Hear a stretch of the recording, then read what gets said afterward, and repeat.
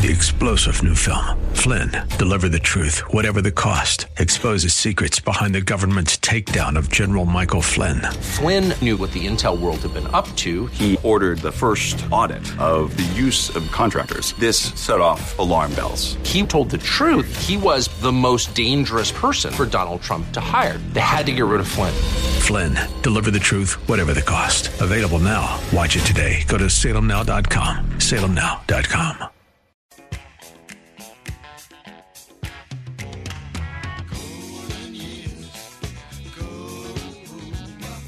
It's Ask the Lawyer with Mike Connors. Got questions concerning elder or estate law? Attorney Mike Connors has the answer. He's been recognized as one of New York's top lawyers by New York Magazine and brings over 30 years' experience to the table. Call him now at 866-970-9622. That's 866-970-9622 and ask the lawyer. Here's Mike Connors.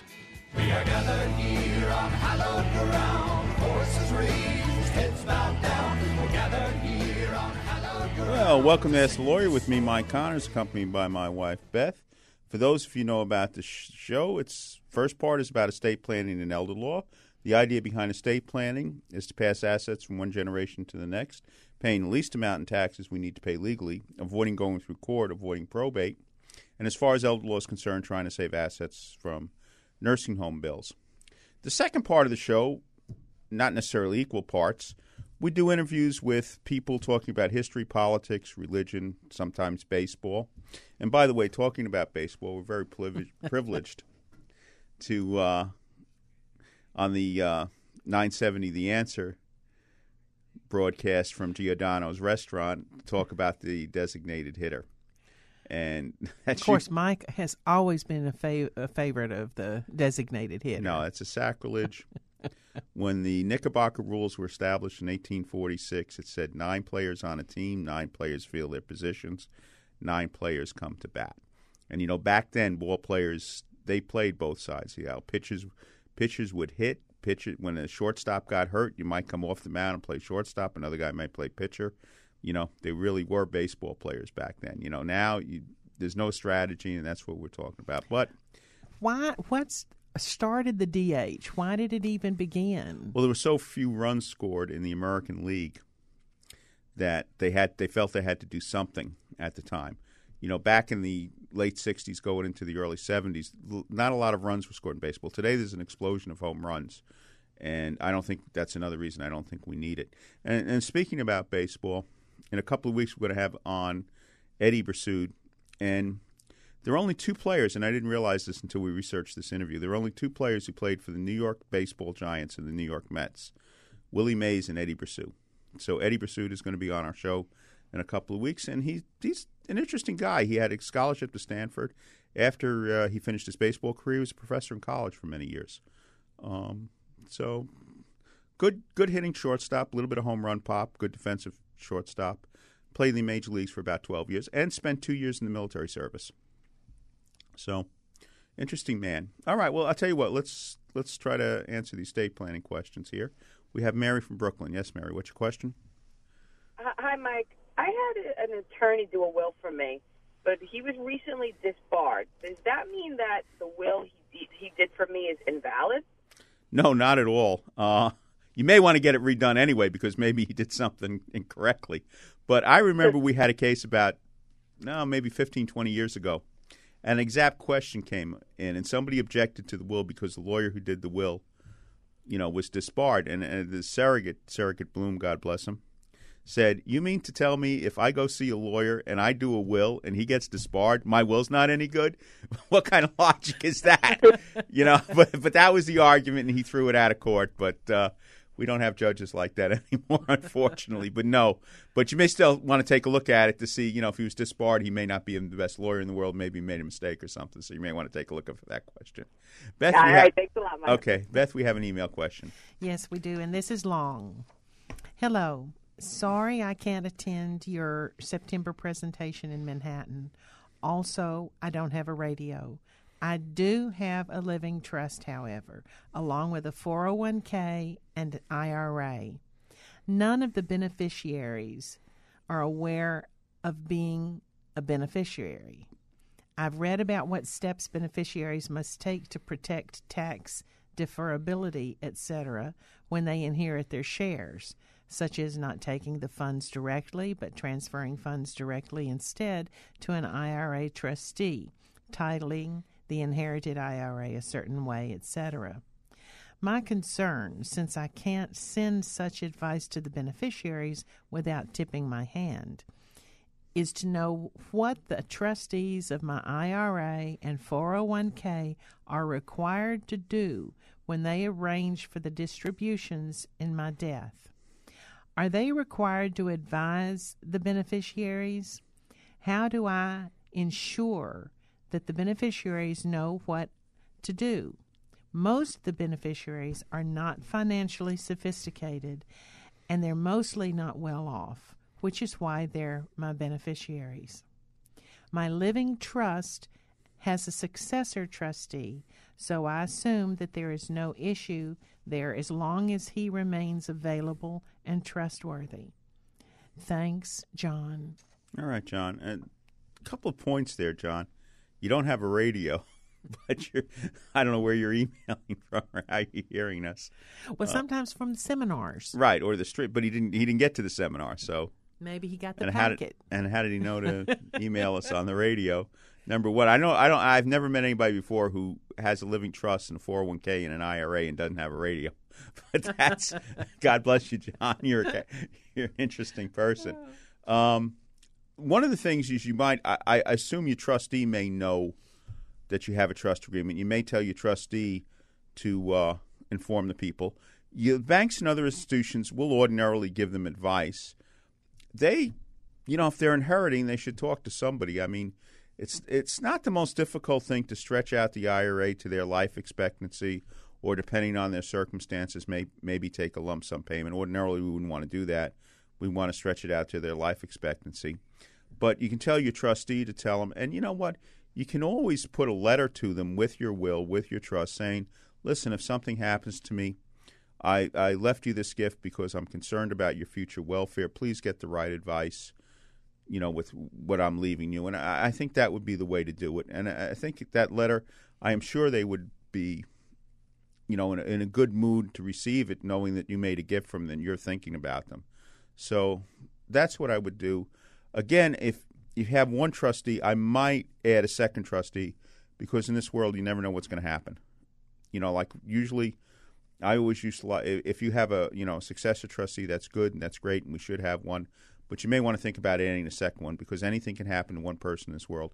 And the problem in today's world is not a problem so much, but people live to be 100, and they have a 70-year-old child, and the 70-year-old child dies before the parent, and all of a sudden we have no trustee because nobody, thought things out enough. Well, we're going to have a short break. Now, we'll have another few minutes to take questions if you want after the break. And the phone number here is 1-866-970-9622, 1-866-970-9622. Or you can email your questions to The Answer at ConnorsandSullivan.com, The Answer at ConnorsandSullivan.com. Now, after the break, we're going to be talking to a man who directed a film with Paul Sorvino and Martin Landau, the recently deceased Martin Landau, Harold Weiner. And it's an interesting story how the film came to be, and he's an interesting guy. And then we're going to talk to one of our favorites, Patrick Wayne, son of John Wayne. You're listening to Ask the Lawyer. We'll be back in a couple of minutes. I think I just found myself believing that I didn't need God. I just had everything under control, and church was actually a burden to me. I might have gone to church, at Christmas time, gradually quit going.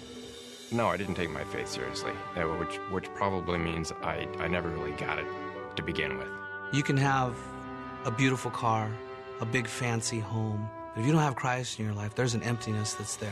We are enslaved to power or to greed or to wealth or to lust, especially as a man. But there's a true freedom to not be enslaved, but to attach ourselves to God and to be free. Thank God I'm home. Now that I'm back in the Catholic Church, I'm a new person. I love it. There's peace in our home that we didn't have before. You're coming home to a Catholic family where people today just embrace you. If you've been away from the Catholic Church for whatever reason, we invite you to take another look. Visit CatholicsComeHome.org today.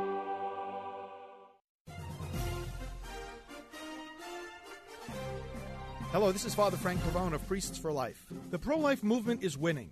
One of the signs of progress is the growing mountain of medical evidence that abortion harms women, men, and families. Even researchers who identify themselves as pro-choice are coming to this conclusion and publishing their research. Abortion advocates try to hide and bury this information, but so much of it continues to come out that their efforts to hide it will not succeed much longer. Abortion really destroys itself. The more it continues, the more it reveals itself as an enemy of the human family. Those who advocate abortion say they care about women's health. But if they do, then they will have no honest rationale for ignoring the harm that abortion does. As the mountain of medical evidence against abortion grows, so should our hope that it will end. This is Father Frank Pavone, National Director of Priests for Life. Welcome back to Ask the Lawyer with Mike Connors. Got a question for Mike? Call him at 866-970-9622. That's 866-970-9622. Okay, well, welcome back again. You know, we just came from a fundraiser for Nicole Malliotakis for mayor at our good friend's house, Ed Schloman. Guy active, 20-plus year career veteran, military veteran.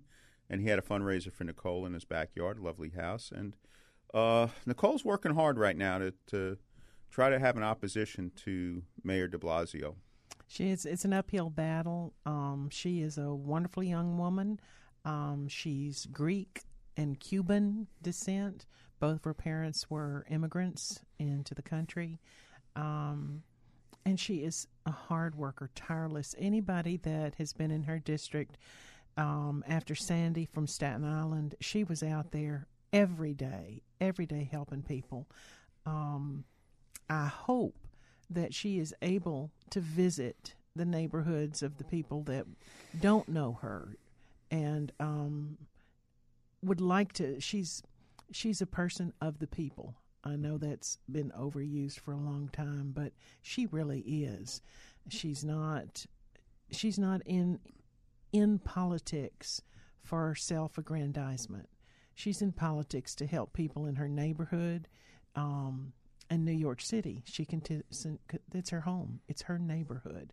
She's a great person. So anybody out there that would like to get to know her better, a group of people, I'm sure that she would go speak and let you get to know her.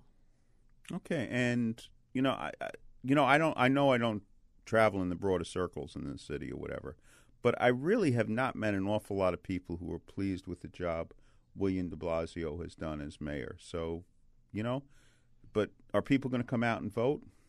I don't know, but let's hope so, because he got elected with a very small number of votes in the last election. Listen, the up in the taxes, the real estate taxes are very hard on our seniors.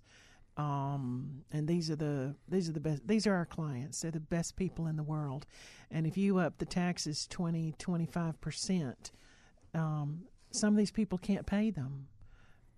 There are real tragic consequences to some of the policies. Okay, let's try to squeeze another phone call in here. Amanda. Yes, Amanda. What's your question? Hello? Yes, Amanda. Yes. Yeah, you're on the air. Can you hear me? Yes, I can hear you. On the air? You're on the air. Okay, here's a question. Okay. I am a registered nurse. I have a colleague who it has to do with narcotics. Now, this colleague, very liable. He did not, and I can assure you that this did not happen. He went into the narcotic cabinet, or we call it the Pyxis, where he was withdrawing a medication. And when he went in, the medication was there, and one of the bags was leaking. He immediately reported it to the pharmacist, and the pharmacist addressed it and came up and said that, the Pyxis could have caused it, and this is not your fault. But then a few days later, he was called into the office. He was escorted out by security. He had to give a urine toxicology, and they were saying he was faulted or it was suspicion. He was suspended without pay, and right now he's under suspicion of using narcotics. Well, how could he? Go ahead.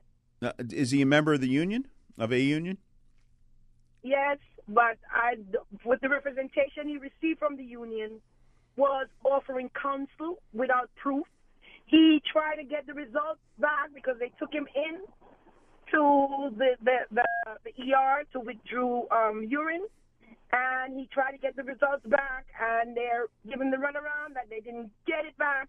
And I know the hospital is capable of giving it right back.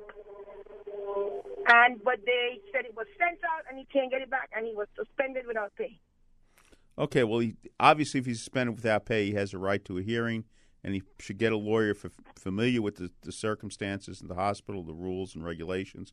And I would think the union might be able to recommend a lawyer for him. And I'm sorry for his trouble, Amanda, but to be honest with you, it's not something that I would be an expert in. So good luck to him. Okay. Good luck to you. God bless.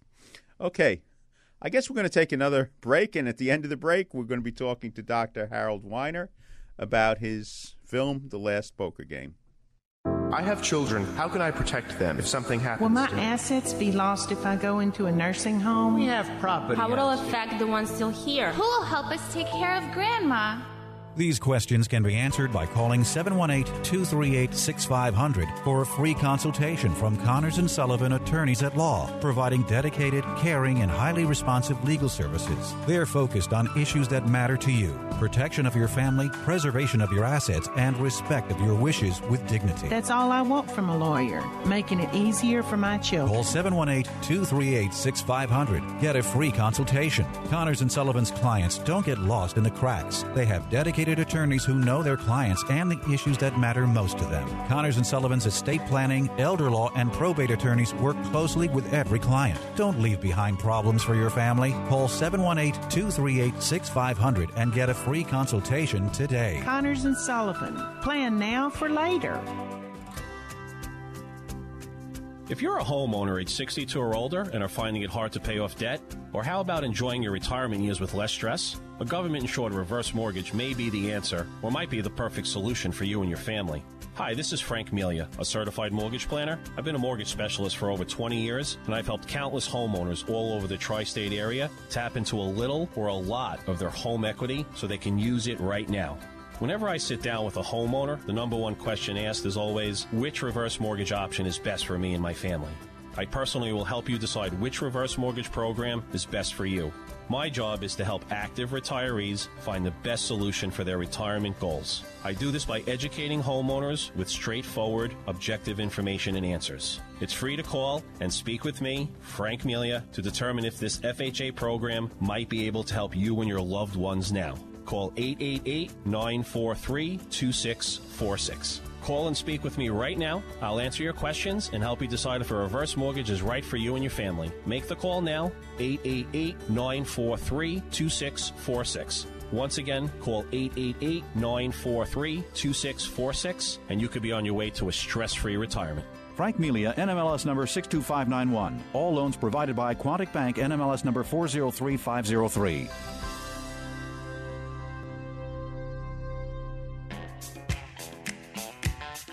Welcome back to Ask the Lawyer with Mike Connors. Welcome to the Connors Corner segment of Ask the Lawyer. As most of you know, we do some elder law and estate planning in our office, and a few years back we had a retired naval officer who went into a nursing home, and when he was in the nursing home, he started organizing a poker game. My wife found that very interesting, but there's a movie out about The Last Poker Game starring Martin Landau and Paul Sorvino, and we're very happy to have the scriptwriter of that film, Dr. Weiner. How are you doing today, sir? I'm doing great, and it's great to talk to you. I also wrote it, and I directed it. You directed it. Okay, so what's the movie about? The story, it tells the story of an old Jewish doctor who can't take care of his wife because she has Alzheimer's, and he goes to a home, and that's played by Martin Landau. In the home, he meets an old Italian guy who in his life was a womanizer and a gambler, and that's played by Paul Sorvino. They meet each other. They become friends. They talk about their lives. They're both impotent. They talk about that. Then there's a story of a young woman who's a nurse who's adopted, and she goes to look for her parents and gets an anonymous note that her father's in this home. So she takes a job in the home. She meets these two old guys, and they both want to be her father. Well, yeah, but wouldn't in today's world with DNA, wouldn't that be pretty easily solved? Well, I can give you a little. So the answer is yes. I can give you a little insight. I don't want to spoil the movie, but that's exactly right. And so the doctor arranges for DNA testing to be done after all these different things go on. But I won't tell you how that comes out. There's a little surprise there. You know, what I like about your film is that a lot of people think that once somebody goes to a nursing home, they're almost not a person anymore. Their personality is gone. They're just somebody who's warehoused. And I think people forget that there are real people in these nursing homes. So what you say is exactly right. And one of the tagline for the movie is it's never too late for life. And there's a lot of life that these two old guys experience. When people look at old people, sometimes they put them up on a pedestal, make them a special person, or they look down on them like they're children. But in the last poker game, we look at them straight on as real people. Real things happen. They're experiencing things that everybody experiences. And I think that's one of the strong points of the film. And it's what the actors and the audiences love. What made you write this film, direct this film? Well, as a doctor, obviously I see all different kinds of people. Once I was visiting my grandmother who was in a nursing home, and I was really struck by the old people there, how they're approaching their lives, all the different things that they were doing. And I thought that there was a lot of life there. There's a lot of life experiences and a lot of big stories that are told. And then I had a girlfriend who I used to go with in high school who was adopted, and she went to search for her biologic parents. So I said to myself, well, maybe I could put the two together to combine old and young, searching for roots, etc. And that was the impetus for the film. Now, you directed the film. Have you ever directed anything before? Well, I made a documentary film called What is Life? But that was a documentary film that I asked life's big questions. It actually did very well, won some Los Angeles Film Awards. People can watch it. I posted it on YouTube. Just put in my name, Howard Weiner, and What is Life? But I never really directed a film like this. And it took a little courage, but, you can't be afraid to do things. It's always been a dream of mine. When I was in medical school, I used to make music videos of Beatles songs. But I love medicine more. But at this time in my life, I'm an older guy making a film. It's one of my dreams, and I thought that there was an important message.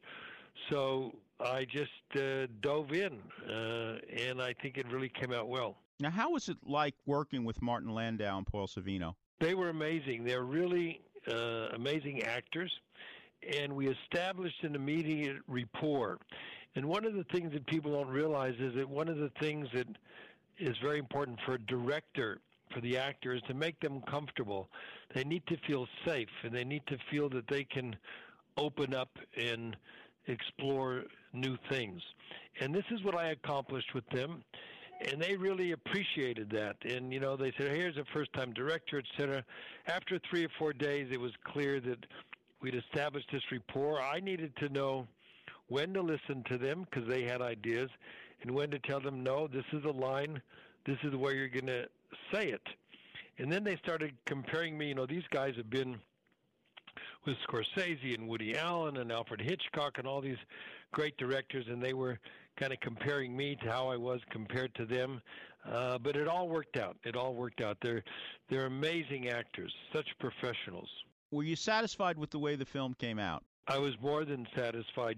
When you make a film, so many things can go wrong. You have a vision, and you want to try to get that vision and capture it on film. And it turned out better than I expected. It wasn't easy. We had our moments.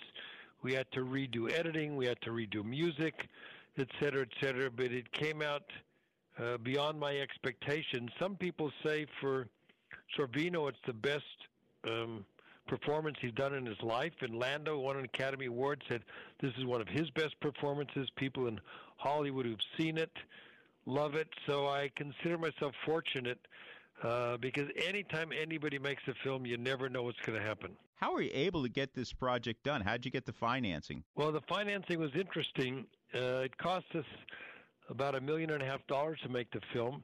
And when I had the script, it was a question of raising the money, and I actually ended up raising the money from people who support my medical research, who are friends of mine. I put some money in. I couldn't ask someone else for money if I didn't put money in. One of them was a venture capitalist, a very successful person who did biotech. And he said, Howard, this is just like, trying to get a new drug. You're taking a risk, etc. So I had people who believed in me, people who enjoyed the excitement of it, and that's how we got the money. How do we buy the film today? Is it out on? Is it released right now on DVD? Hasn't been released yet. We premiered at Tribeca in April, and it really did well. We're now talking to distributors, so we have distributors who are interested, and it'll either come out in the theaters in the fall or early next year, and then people can go watch it, and then it'll be available on DVD. What do you do in your real-life job? So in my real-life job, I co-direct the Ann Romney Center, which is a center for neurologic diseases at the Brigham and Women's Hospital here in Boston, part of Harvard. And most of my life has been in multiple sclerosis. Now we're doing some work at Alzheimer's. So we really work on 5 diseases: multiple sclerosis, Alzheimer's, Lou Gehrig's disease, brain tumors, and Parkinson's. And we're trying to find treatments for these terrible neurologic diseases.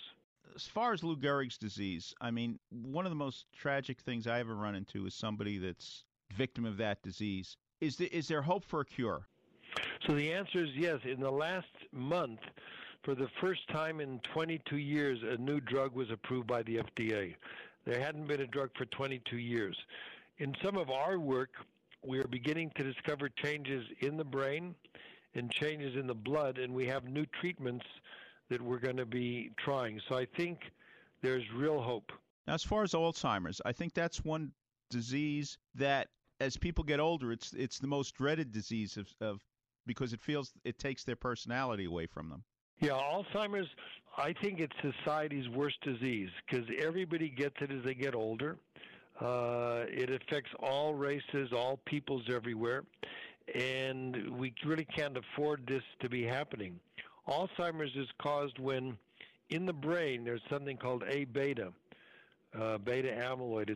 It's a structure that gets deposited and causes damage. And we're working on a nasal vaccine that would clear this toxic material from the brain. So it's a big disease, and we're hopeful we're going to be starting trials in a couple of years to see whether we can help out. If somebody wanted to learn more, where would they find out about your work about the Ann Romney Center for Neurological Diseases? They can just go on the internet. We're at the Brigham and Women's Hospital, and you could put in Ann Romney Center for Neurologic Diseases. They'll see it. Ann, by the way, is a patient of mine. She has MS. This is public knowledge. She's written about it.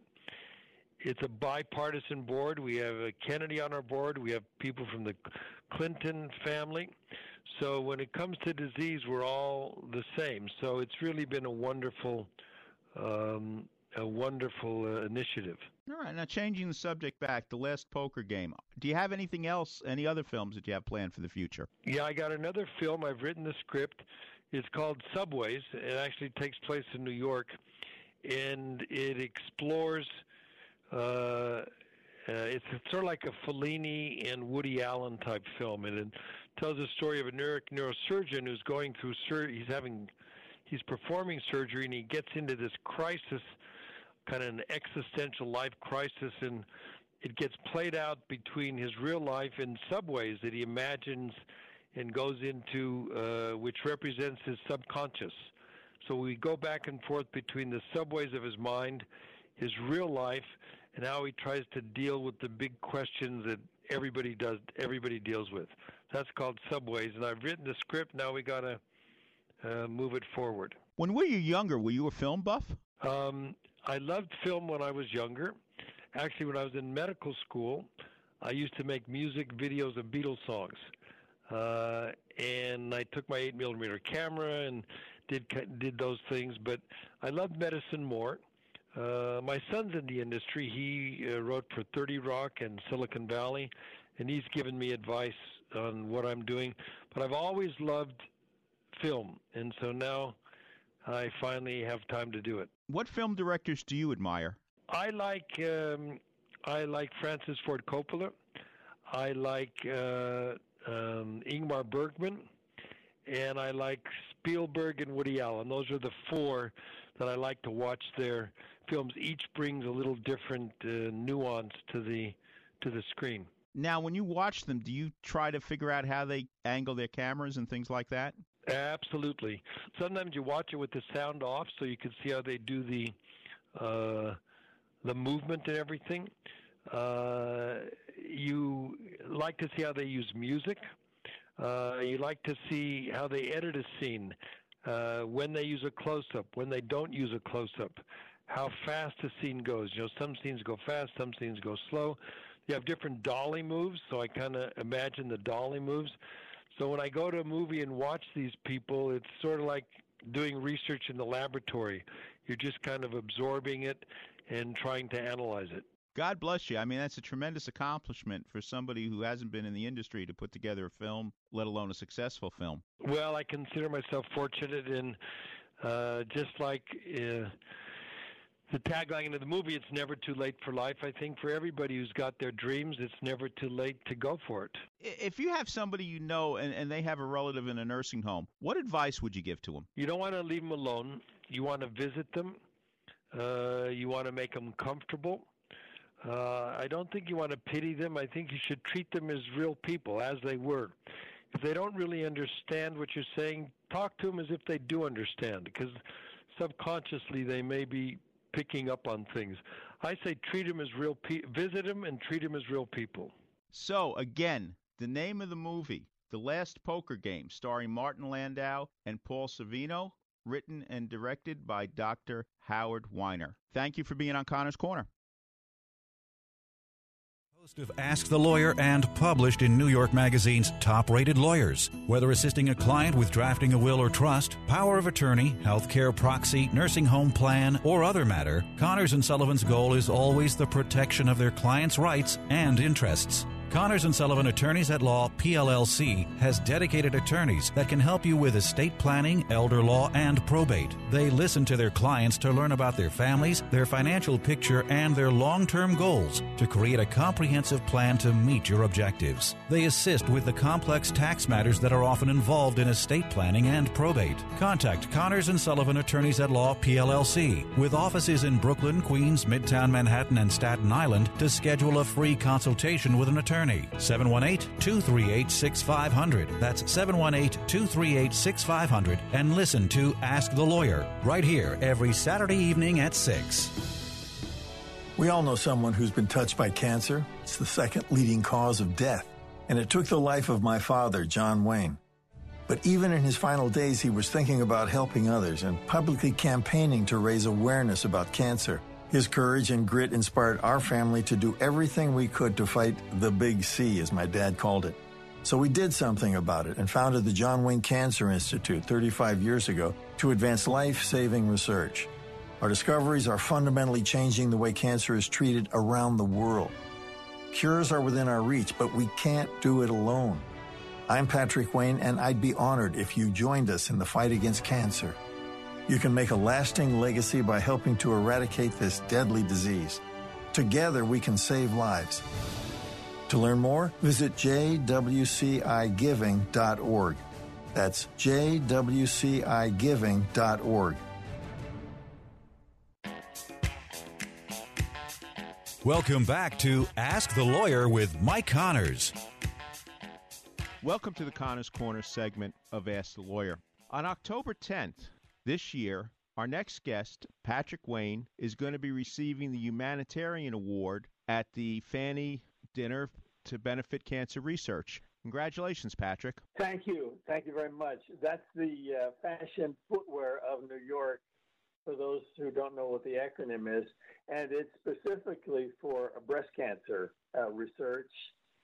And I represent the John Wayne Cancer Institute and specifically our protocols for breast cancer research. And we've been the beneficiary, the recipient of support from Fannie for over 18 years. And so we're thrilled for the association. And I am humbled and honored by this award they're presenting to me. I've had the good fortune and honor of working with three men in leadership. I call them the Holy Trinity. It's Dick Jacobson, and then Joe Moore, and presently Ron Fromm. All of these men, under their leadership, Fannie Foundation and fundraising has been unbelievable. Every year in and year out, they've just done a wonderful job.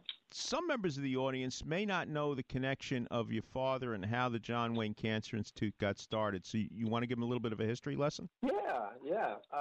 So my father was at UCLA, and he was in the last weeks of his life, and there was a doctor there by the name of Don Morton who was working on an experimental trial. And he came to my dad and asked my dad if he would join the trial. And my dad said, "Hell yes!" And if I live, I'm going to help you guys. And so he went on the trial, and unfortunately, it didn't work for him. But my brothers and sisters and I thought, as a legacy to my dad, we would try to help in cancer research and use his name to create awareness about cancer research and to help raise money to fund it. So we teamed up with Don Morton at UCLA and formed the John Wayne Cancer Institute, which a few years later moved to a community hospital in Santa Monica, St. John's Health Center, where we've been for over the last 20 years. And it is a robust research institute. We've got protocols not only in breast cancer, but melanoma and lung and liver and brain and prostate cancer protocols as well. Now, my understanding is you've put a great team of medical doctors and researchers together. We think the best. We have a great group of doctors who practice medicine at St. John's Health Center and then do their research or their clinical trials under the umbrella of the John Wayne Cancer Institute. In addition to the research that's going on there and their clinical trials, we also have a fellowship program where we take board-certified surgeons and for 2 or 3 years train them to become board-certified cancer surgeons. And this is a very important for the medical community. If you have a tumor and you need it to be removed, a cancer tumor, the best thing you can do for yourself is go to a surgeon who has been trained specifically in cancer tumor removal. So that's something else we're adding back to society. Now, I know another award you received earlier this year. My buddy Pat Fauci from the Searchers Club told me that you were inducted into the Hall of Great Western Performers at the National Cowboy and Western Heritage Museum. That is correct. It's an amazing museum in Oklahoma City dedicated to the preservation of our heritage and the West. And it's an amazing museum, and I was also inducted in there, and I began wondering, 2 very prestigious awards in 1 year. Does somebody know something? I mean, is this my last year on Earth, or what's going on here, Mike? I hope not, from that point of view. Now, a lot of people may or may not know, but you were in about how many films with your father, John Wayne? I think I was in seven films. And films directed by the great director John Ford. John Ford, I was in about 11 films that he did. So, I mean, some of those films are truly memorable. And, of course, you have memorable performances in McClintock, Shenandoah, Big Jake. Definitely got a body of work in the West. I also done films in the sci-fi genre, including Sinbad and the Eye of the Tiger and The People That Time Forgot. Also a couple of my favorites. So People of Time Forgot is one of your favorites? Well, I would say Sinbad was right up there. But People of Time Forgot was a great experience working with a great group of people. Likewise, the Sinbad film. Well, outside of some of the Westerns, my wife's favorite is The People of Time Forgot, and my son's favorite is Sinbad. Oh, it is? Oh, that's good to know. Yes. You think about acting anymore, or is it's in the past now? I've pretty much, I started working with the Institute when my older brother passed away almost 15 years ago, and it was not, let me put it this way. I would be involved with the Institute maybe 3 or 4 days a month.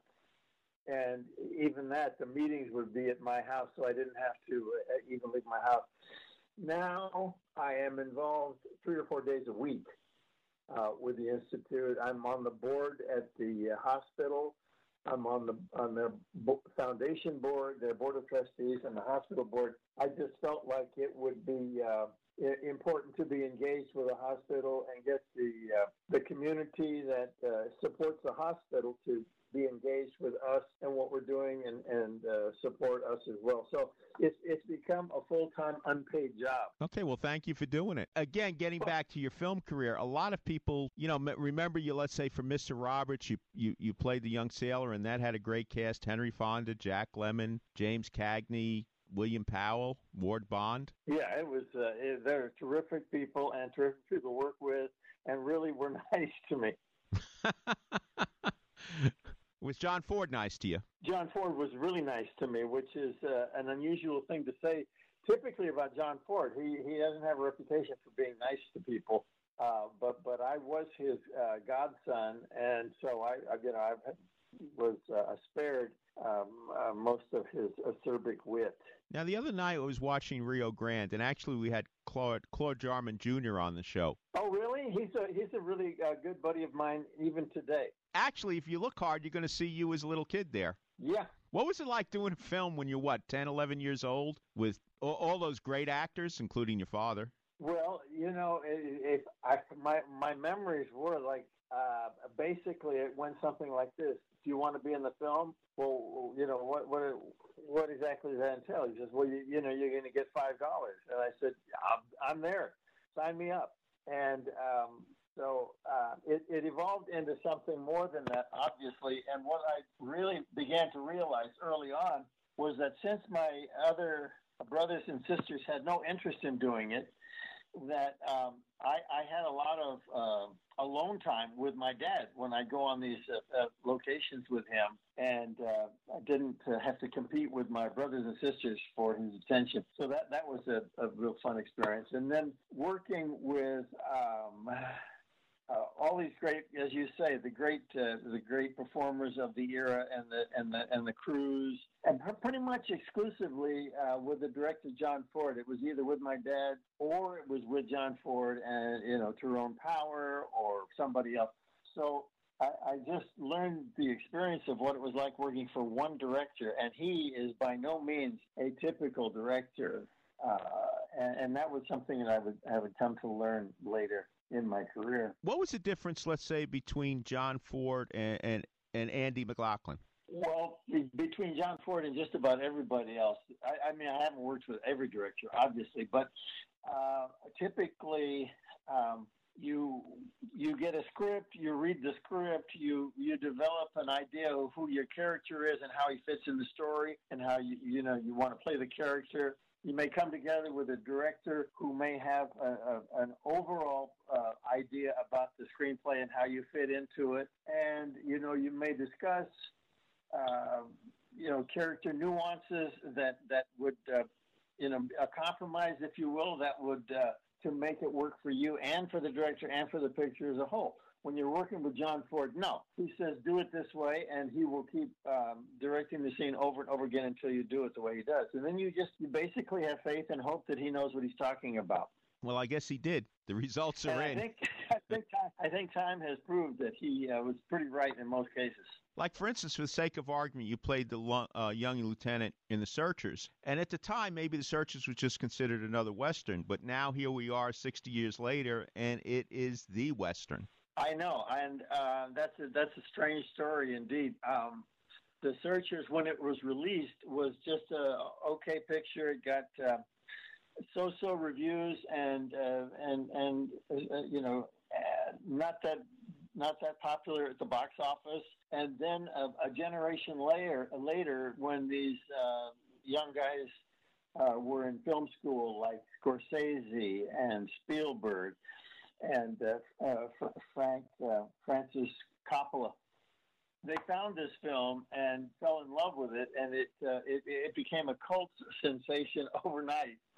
And I don't know, maybe the timing wasn't right in the 50s for that film, but it certainly turned around and is now on, as you say, the list of top 100 films ever made. So that's a big jump. Well, the film might have been ahead of its time in the racism that it brought to light, and I think the audiences weren't quite ready for it yet.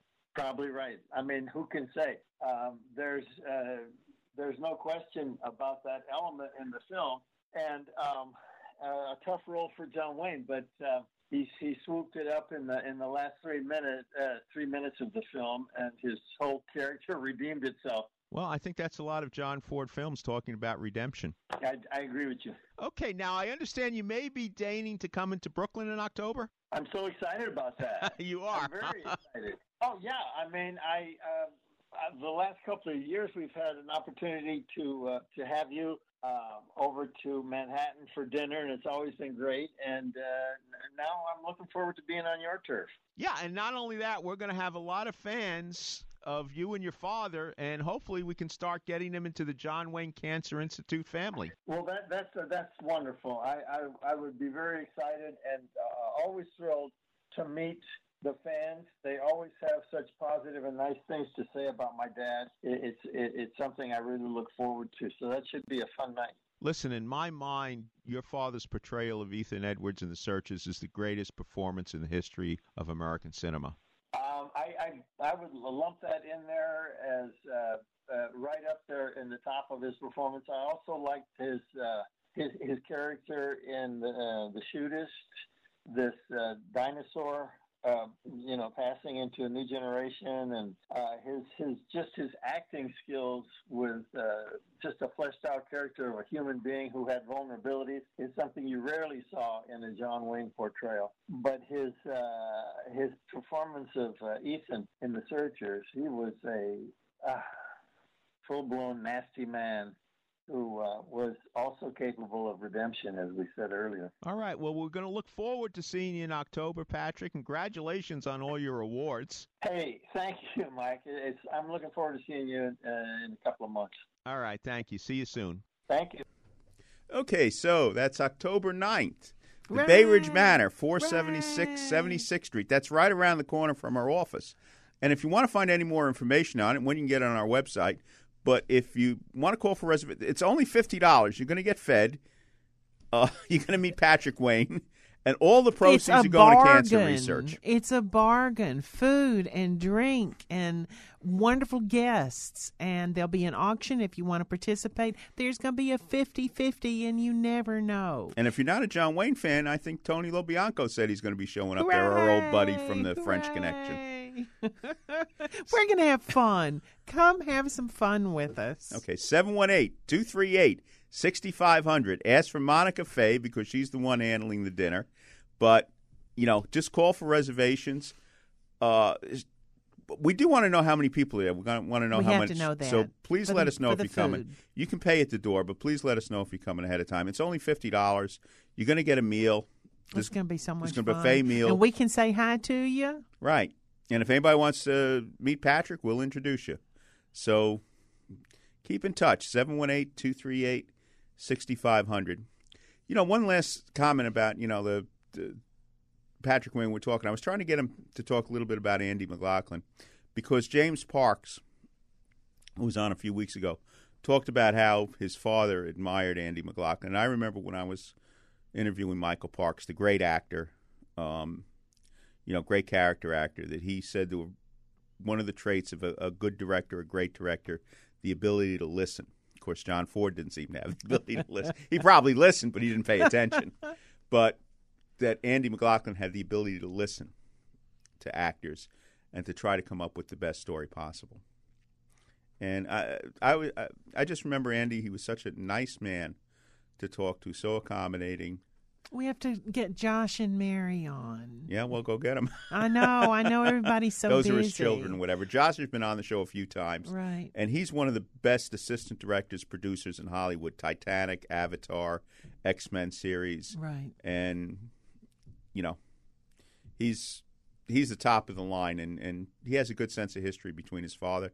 And, of course, the grandfather was Red Will Danaher in The Quiet Man, and also Sergeant Conquannon in Rio Grande. Both of those films had Patrick Wayne in them. And the one that he's so sad in, The Informer. The Informer. Well, that was before Patrick's time. That was before Patrick was born. But Andy McLaughlin was on the set of The Informer. Which is amazing. In 1935. And his father told him, if I get this part, I'm winning the Oscar. And he did. Right. So we got seminars coming up, getting back to business. We're having fun with the Searchers and John Wayne and whatever. But we do have seminars coming up. Where are you going to be? We're going to be in Brooklyn. We were in Staten Island and Manhattan. And that's the way we usually rotate it. We do Manhattan, Staten Island 1 month. We do Brooklyn the next, and then Queens after that. So we get pretty much the city. I'm sorry, Bronx. But if anybody out there invites me to speak at a church group or something like that, I'll go up there. And when you're in Manhattan, it's easy to get to 3 West from the Bronx. Right. But on Monday, October 23rd, we're going to be at Vesuvio's Restaurant in Bay Ridge, Brooklyn. We're going to be there at 11, 3, and 7. Vesuvio's Restaurant, 7305 3rd Avenue, Monday, October 23rd.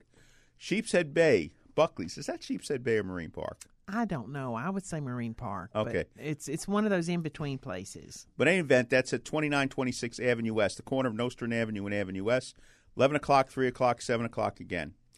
Thursday, October 26th, the Montauk Club, the historic Montauk Club, 11 o'clock and 3 o'clock. Now, what do we talk about? We talk about estate planning and elder law. What's usually the number one topic we talk about? Saving your house, getting your house out tax-free, not paying taxes on the house going to your kids. We don't want to pay capital gains tax. We don't want estate tax, death tax, and we want to save that house from nursing home bills. And we don't want to have to go to court. So if you want to learn how to do that, go to one of our seminars. Again, same phone number we've been talking about, 718-238-6500. Dennis Kincaid. Bye-bye. We are gathered here on hallowed ground, voices raised, heads bowed down. We're gathered here on hallowed ground to sing this soul away. We are gathered here on hallowed ground, voices raised, heads bowed down. We're gathered here on hallowed ground to sing this soul away.